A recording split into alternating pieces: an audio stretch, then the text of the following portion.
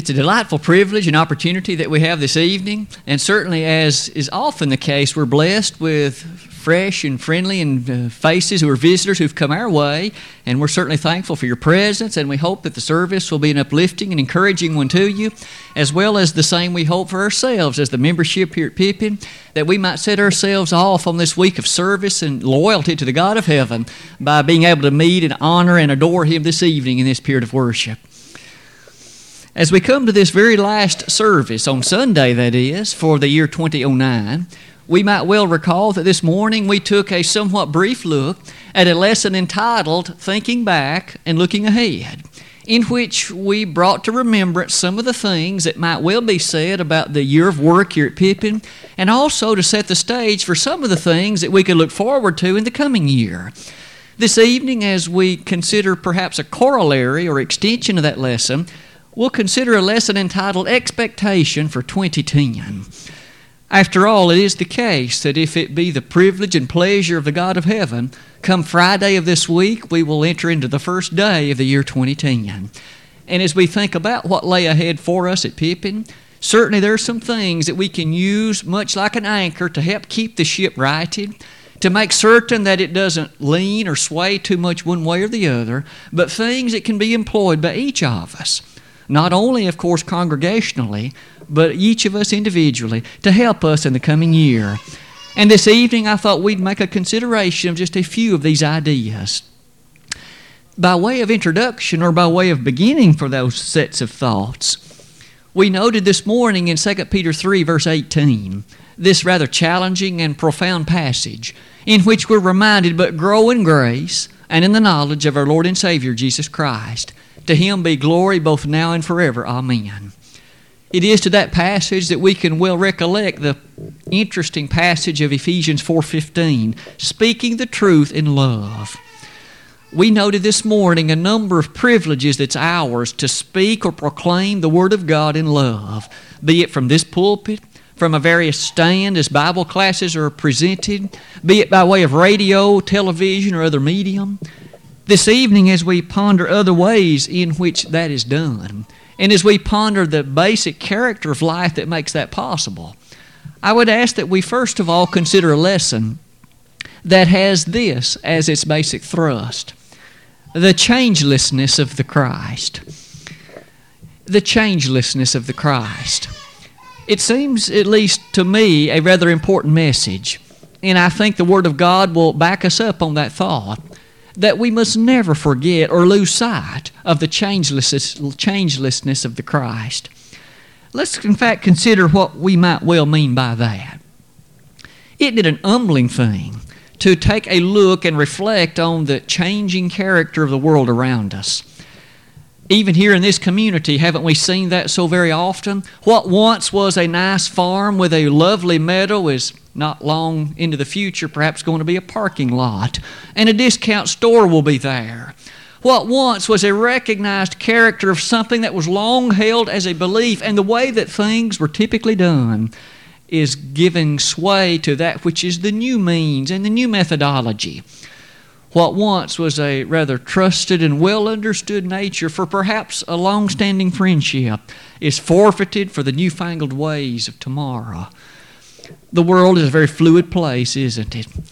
It seems so easy to jettison the long-held ways and traditions of the past and to embrace that which is the newfangled ways of today and tomorrow. In fact, not only is that so often the case with respect to the world, it is becoming much more the case also with respect to religion. If one is able to keep up with much of that which is transpiring in the religious world of today, if you read many of the religious magazines, there is a very clear tone that seems to undergird most of what's presented. A tone, a character that perhaps goes something like this: today's society is a rather fast-paced world. There is a unique set of needs that an old Bible cannot satisfy. There's a unique set of demands in the society of today. People are hungry and thirsting for that which an old Bible that is obsolete can no longer provide. Folks need something new. They need something up to date. They need something modern. They need something that can satisfy their needs like that which was written 20 centuries ago cannot possibly do. And hence, one by one is able to see various and sundry other things about what is appreciated by virtue of the old gospel to be cast aside, superseded, and replaced by what men think will do a better job. As one thinks about the nature of that kind of change, I submit to you that this evening we need to appreciate the fact the truth does not change. The truth does not change. I even placed it in capital letters so that we wouldn't miss that point on this opening slide. In fact, are we not taught by the Savior Himself in John 14:6, I am the way, the truth, and the life.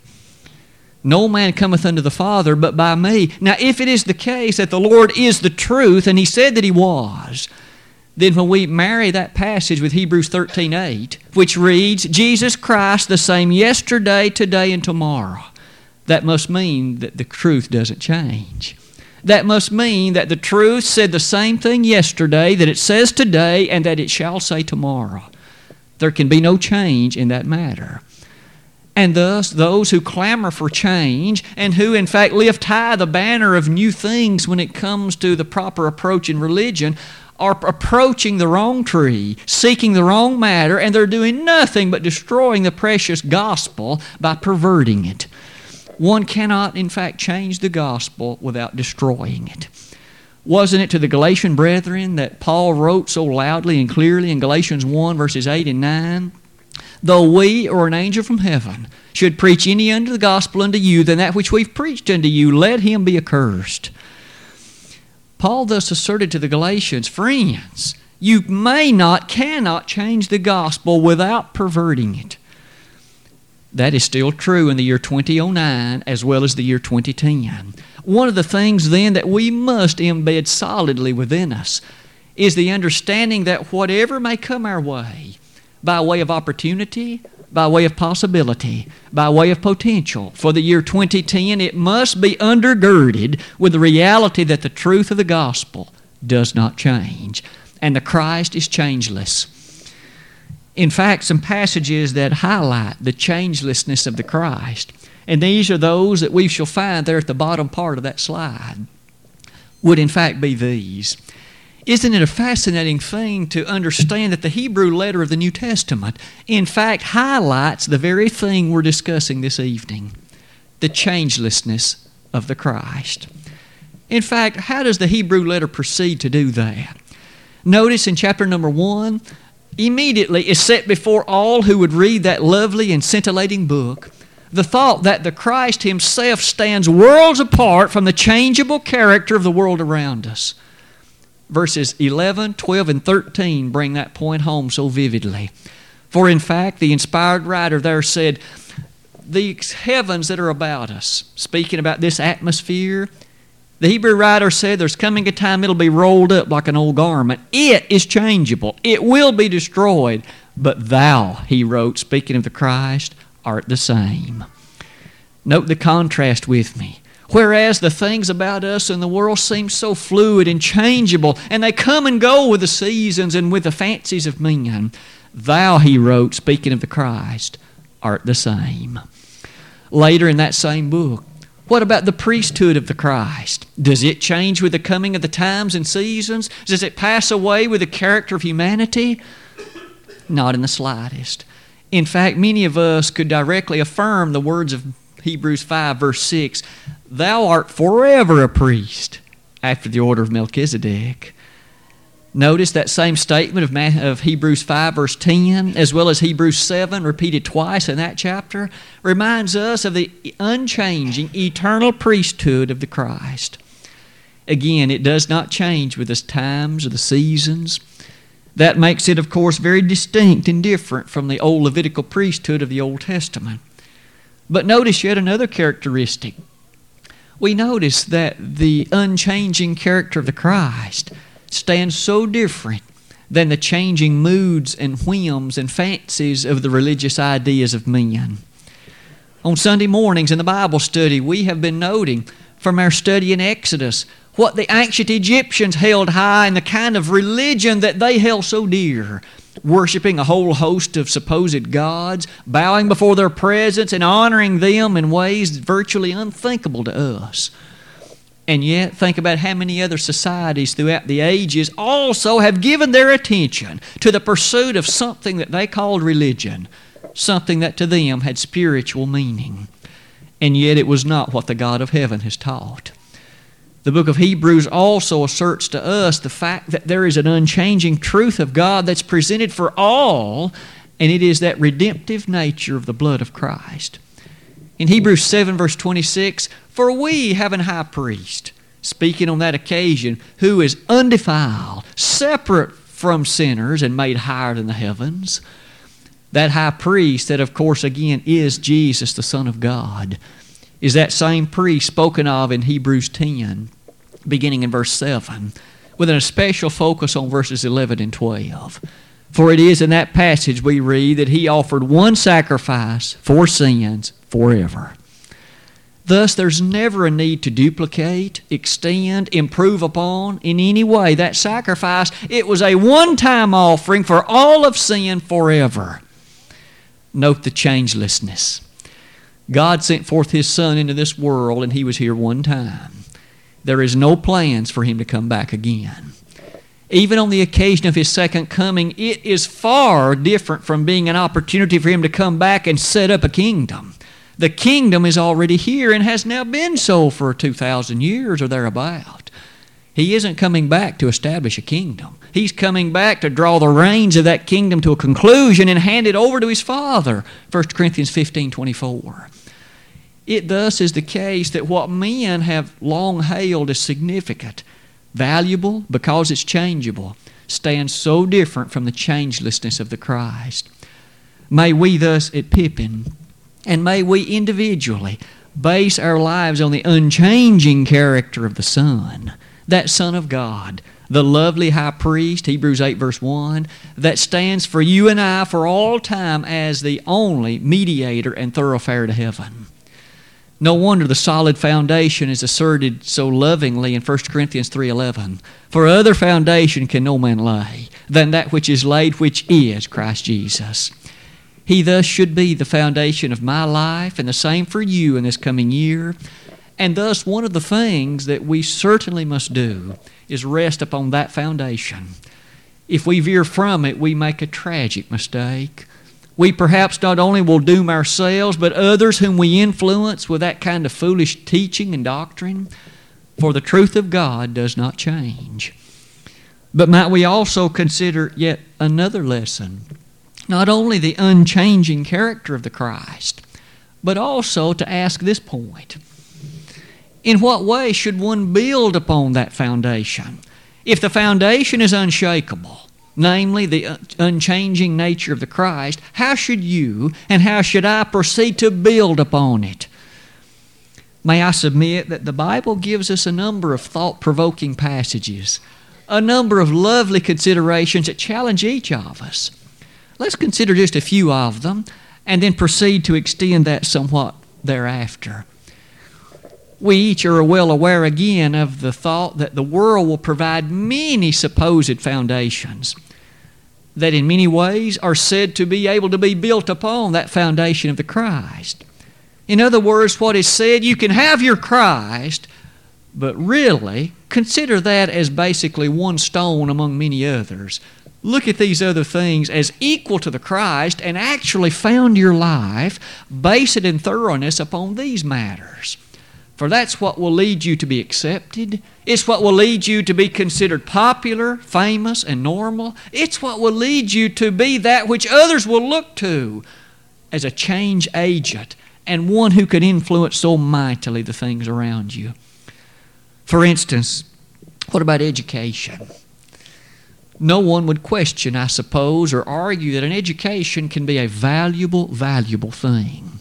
When learning is used properly and rightly, it can influence not only oneself with tools and capabilities to profoundly impact others. It can also be a means of, in fact, bettering oneself and one's progeny for generations to come. It truly can be a life-changing thing when used rightly. But that does bring us to what if it isn't used rightly? What if one allows it to supersede the foundation of the Christ? What if it is allowed to supersede the doctrine presented by the Christ? And aren't we well aware that many supposed scholars, professors, teachers, instructors, and otherwise are more than happy to share what they consider far more valuable than the teaching of this book? What was it that Solomon asserted in Ecclesiastes 12, verse 12? Near the close of that book, of the making of many books there is no end. Much study is a weariness of the flesh. Now, certainly to those who would be students, don't take that the wrong way. He's not saying that a rightful study and a proper approach to study is a poor thing. Many are the students whom I've seen who would suffer beneath the load of failure to study. What Solomon was asserting to us is, don't let those teachers and their proclamations lead in their study to you replacing in your mind the teaching of truth. When study of humanity is allowed to usurp and to reign supreme over the doctrine of God, it has gone too far. You have allowed it to steep too deeply in your mind, and you have allowed it to subsume that which it never should have done. Truth is of God. Those matters that thus humanity presents, though valuable they might be, and when taken rightly and properly, they're a choice gift and blessing. But when taken improperly, they become a weariness. They will lead one astray from the truth that God has brought. So, might we note, education does not stand equal in human terms to the deliverance of God. What's more, what about another possibility? There are those who will claim all the answers that humanity needs to find can be found in the political realm.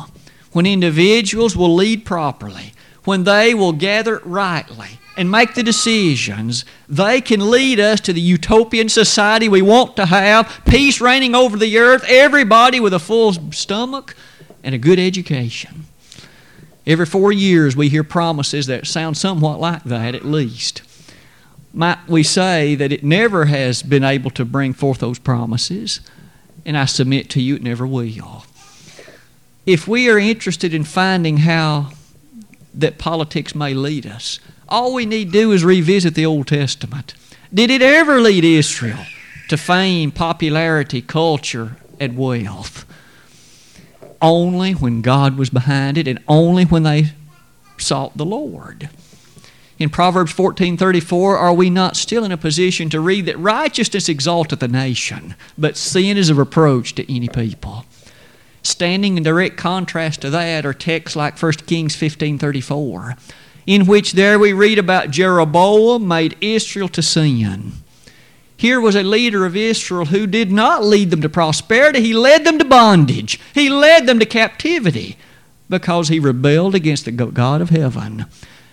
And any king, any president, any leader, any political figure who has the nerve to withstand the treasure and power of God will lead his people in the same direction today. They'll be in bondage to sin. They'll be in bondage to iniquity. They'll be in bondage to foolish and terrible kinds of living. Thus, politics is not the basis for the answer of life, just as education wasn't either. But perhaps in the third place, might we ask about the character of yet another? As you can see on that slide, what about friendships? So many clamor to be accepted as normal. I want to have a lot of friends. I want to be accepted. And make no mistake, that can be a very strong and powerful pressure in life.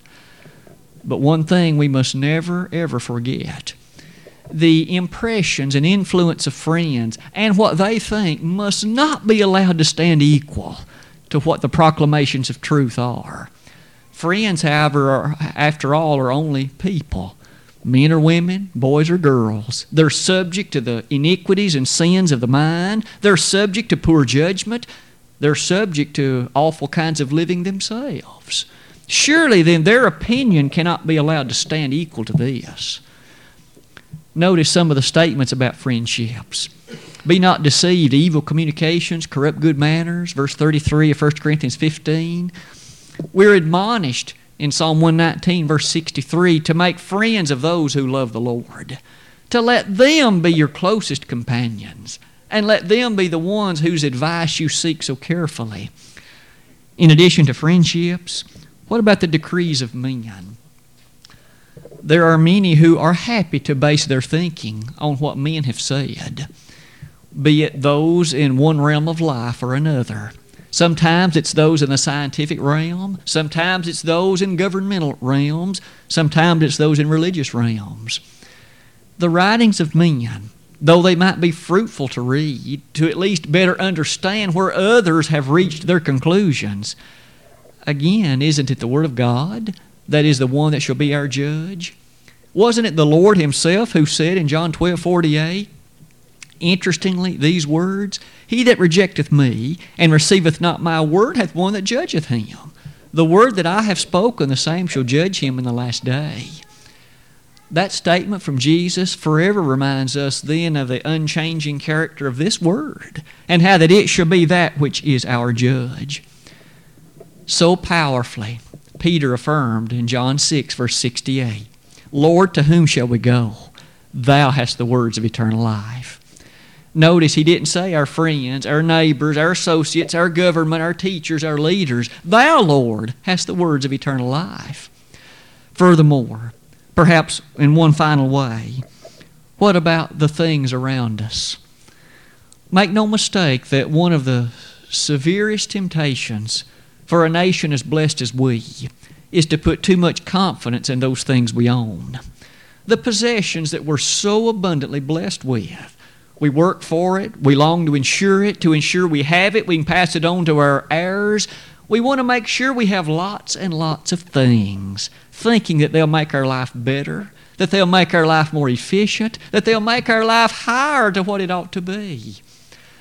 There isn't anything wrong with possessions rightly approached, rightly utilized. Abraham was a man of many possessions. He was wealthy. Genesis 13, verses 1 and 2 tells us. In the New Testament, we encounter those who also had much.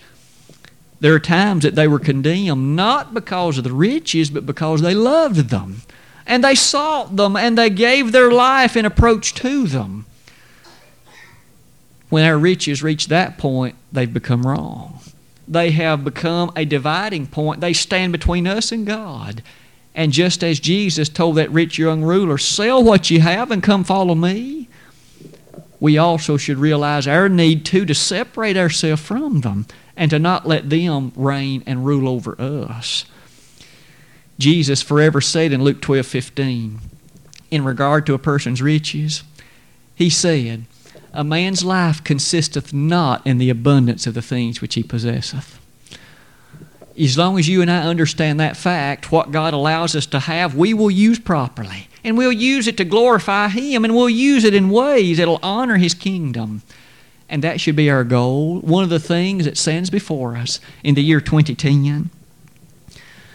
With these thoughts in mind of what the proper foundation is not, how are we building on that proper foundation we've already discussed? The changelessness of the Christ. How are you and how am I building on that foundation? Let's use the few moments we have remaining in our lesson tonight to think somewhat about how we should answer that question and the ways that in the coming year we might be able to, in fact, build even better than maybe we have in times past. Near the bottom of that screen, it is certainly an appropriate thing to notice that the coming year or the changing of the year, as is shortly to take place before us, is frequently a time of reflection and introspection, a time to look back and think, I'd like to be better in the coming year. Perhaps someone could say, I'd like to be a better father. I'd like to be a better husband. Perhaps I'd like to be a better wife or a better mother. I'd like to be a better employee. I'd like to be a better Christian. Maybe you've thought about things like that as this year is coming to its conclusion. Maybe each of us, at least from time to time, think about, with reflection, what might be better? What things would God have me do differently? As we examine ourselves, whether we be in the faith, read 2 Corinthians 13:5. And as we strive to prove all things and cling to that which is good, read 1 Thessalonians 5, verses 20 and 21. Might we, in fact, make note of some interesting things? one of the first things to be noted is any change that takes place is likely to come to fruition and accomplishment only if these three things are in place. First, an appreciation of the importance of the change. If we don't see the need in it and the importance of it, it's unlikely that we will invest the effort to make the change. So one of the first things that, if we are desirous of making change, is to embed in our mind the importance of it, the urgency of it, and the significance behind it. But secondly, you'll notice that this also requires determination. Change doesn't come easily.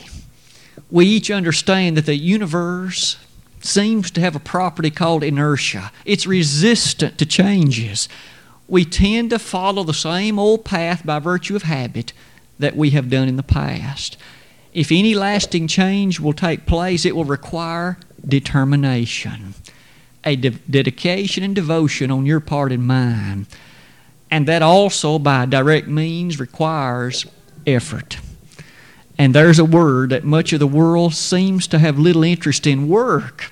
We much prefer the path of least resistance. Isn't that true? And yet, if lasting change will occur, it will require effort, and it will require labor, and it will require work. With those thoughts in mind, notice some of the latter thoughts upon that screen, if you would. You might notice, in regard to gradual growth, is what the Scriptures speak about. We shouldn't expect December 31 to turn into January 1 and suddenly I will be the biblical scholar that I have never been before. That will not happen overnight. Now, there was a time in the age of biblical miracles when those apostles were baptized in the Holy Spirit. They suddenly were perfectly aware of truth that they had not known before. But friend, the age of miracles has passed. I can't wake up one morning and without study know what I haven't known before. None of us can in fact be in a position like that. Our study will be what's involved if we come to a deeper knowledge of the truth. But in addition to that thought, note the admonition of 1 Peter 2, verses 1 and 2. Desire the sincere milk of the Word that you may grow thereby. Notice there was the involvement of desire that would lead to, in its application, growth that would be the consequence. That thought challenges us in regard to that growth and leads us to one final brief set of ideas for the lesson this evening. That spiritual growth to which we've mentioned and of which we have in fact made reference is a spiritual growth that, as we all well know, will be based on this Bible. Spiritual growth won't happen apart from it. No wonder it must be the central feature and the central character of what will promote that growth. Thus, some passages that might challenge us in that light are a whole host of those found in both Old and New Testament. Speaking about that church of the Bereans in Acts 17:11, it says, "These were more noble than those in Thessalonica, in that they received the word with all readiness of mind and searched the Scriptures daily, whether those things were so." Unlike the folks in Thessalonica, these in Berea were Scripture searchers. They opened them daily and allowed that which was found therein to determine what was and what was not truth. In 2 Timothy 2:15, "Study," Paul said, "to show thyself approved unto God, a workman that needeth not to be ashamed, rightly dividing the word of truth." Thus, Timothy was admonished and urged to be a Scripture searcher, and you and I, of course, are still reminded in that way today. The longest chapter in the Old Testament, the 119th Psalm, extols so lovingly and so highly the breadth and the beauty and the power of the Word of God and the impact it can have on your life and mine. Certainly, of the 176 verses of that chapter, we won't read near all of them, but just notice an excerpt or two taken from that chapter. Verse number 2 perhaps begins our thinking in this way: "Blessed are they that keep His testimonies and that seek Him with a whole heart." Who are those blessed? Those that keep His testimonies. 9 verses later, in verse number 11, we notice, in fact, in the desire to, in fact, keep distant from sin, we read that this is the way it's done. "Lord, I've hid Thy word in mine heart, that I might not sin against Thee." Verses 15 and 16, I will meditate in thy precepts and have respect unto thy ways. I will delight myself also in thy statutes. I will not forget thy word. The psalmist thus asserting that he would never forget the word of God, but desire always to know it more deeply and thoroughly. The 33rd verse, as well as the 24th, also extol that thought. Later we find in the 89th verse, forever, O Lord, thy word is settled in heaven. Again reminding us that this is not subject to the tunes and the desires of man. In verse 97, O how love I thy law, it is my meditation all the day. Verse 103, thy words are sweet unto my taste, yea, sweeter than honey to my lips. 2 verses later, thy word is a lamp unto my feet and a light unto my path. Verse 140, thy word is very pure, therefore thy servant loveth it. Verse 128, speak about the trueness and the unchanging character of God's word. It is right always. Verse 160, thy word is true from the beginning, and every one of thy righteous judgments endureth forever. Those verses again are but a sampling of the ones one could mention, but all of them pointing us without question to this book. It might well be noted then, in light of the latter thought of our lesson tonight, as we think about the Word of God, studying it in the coming year, allowing it to impact us, might we practically say that can we commit some of its verses to memory in the coming year? Might we take the opportunity to memorize some of our favorite passages and allow our mind to dwell upon that? We do find it interesting sometimes to memorize poems or perhaps our favorite song. Why can't we memorize a Bible verse occasionally and allow that to be the thing that we can quote and use daily to guide and guard us? As we think about the Word of God, such memorization will be time well spent. And perhaps as we come near the close of that given thought, I'd like to pose one other set of thinking. In the last year or two, we at Pippin here have taken the liberty and the opportunity to look interestingly in some of our lessons at some of the books of the Bible. In fact, you might remember we completed a whole series on the book of Colossians in which we went verse by verse in our sermon time and gleaned much, I would hope, from that kind of study. We did also something similar for the book of Nahum in the Old Testament, and we did the same for the book of Revelation, the closing book in the Bible. Perhaps in the coming year, we also will take that approach more frequently as we look at some other books in the Bible, both Old and New Testament, and strive to look at them in detail and allow their teaching to ferment in our mind and to perhaps lead us to understand some things that we haven't understood as well as we have in the past. Hopefully, some of the lessons, I'll try to arrange them and look at some of the books in exactly that fashion. As that's done, I'll try to certainly let you know when that's happening so that we each can read and be prepared for that kind of study. In addition, might we not forget the matter of prayer as we pray to God for His assistance and His blessing as we learn more about His Word and apply it in our daily walk of life. Isn't it still the case that the effectual, fervent prayer of a righteous man availeth much, James 5:16. And aren't we reminded in 1 John 3:22 that God will bless us with those things of which we ask of Him if we follow Him? Tonight, as we come to the close of this lesson, Expectation for 2010 was the title that I gave it. To summarize very briefly some of what we've seen, that slide attempts to do it. As we look forward to 2010, first, the changelessness of the Christ. He must be our foundation.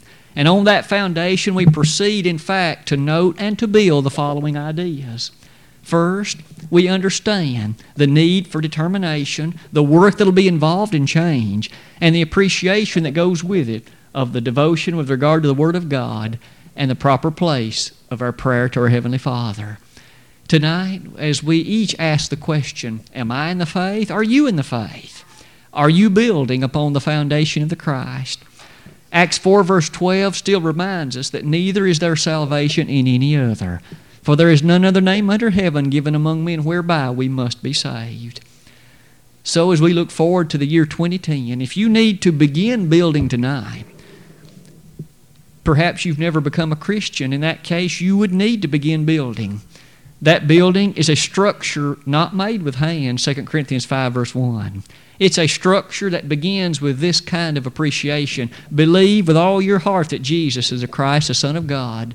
Repent of your sins, confess His name in the hearing of others, and be baptized for the forgiveness of sin.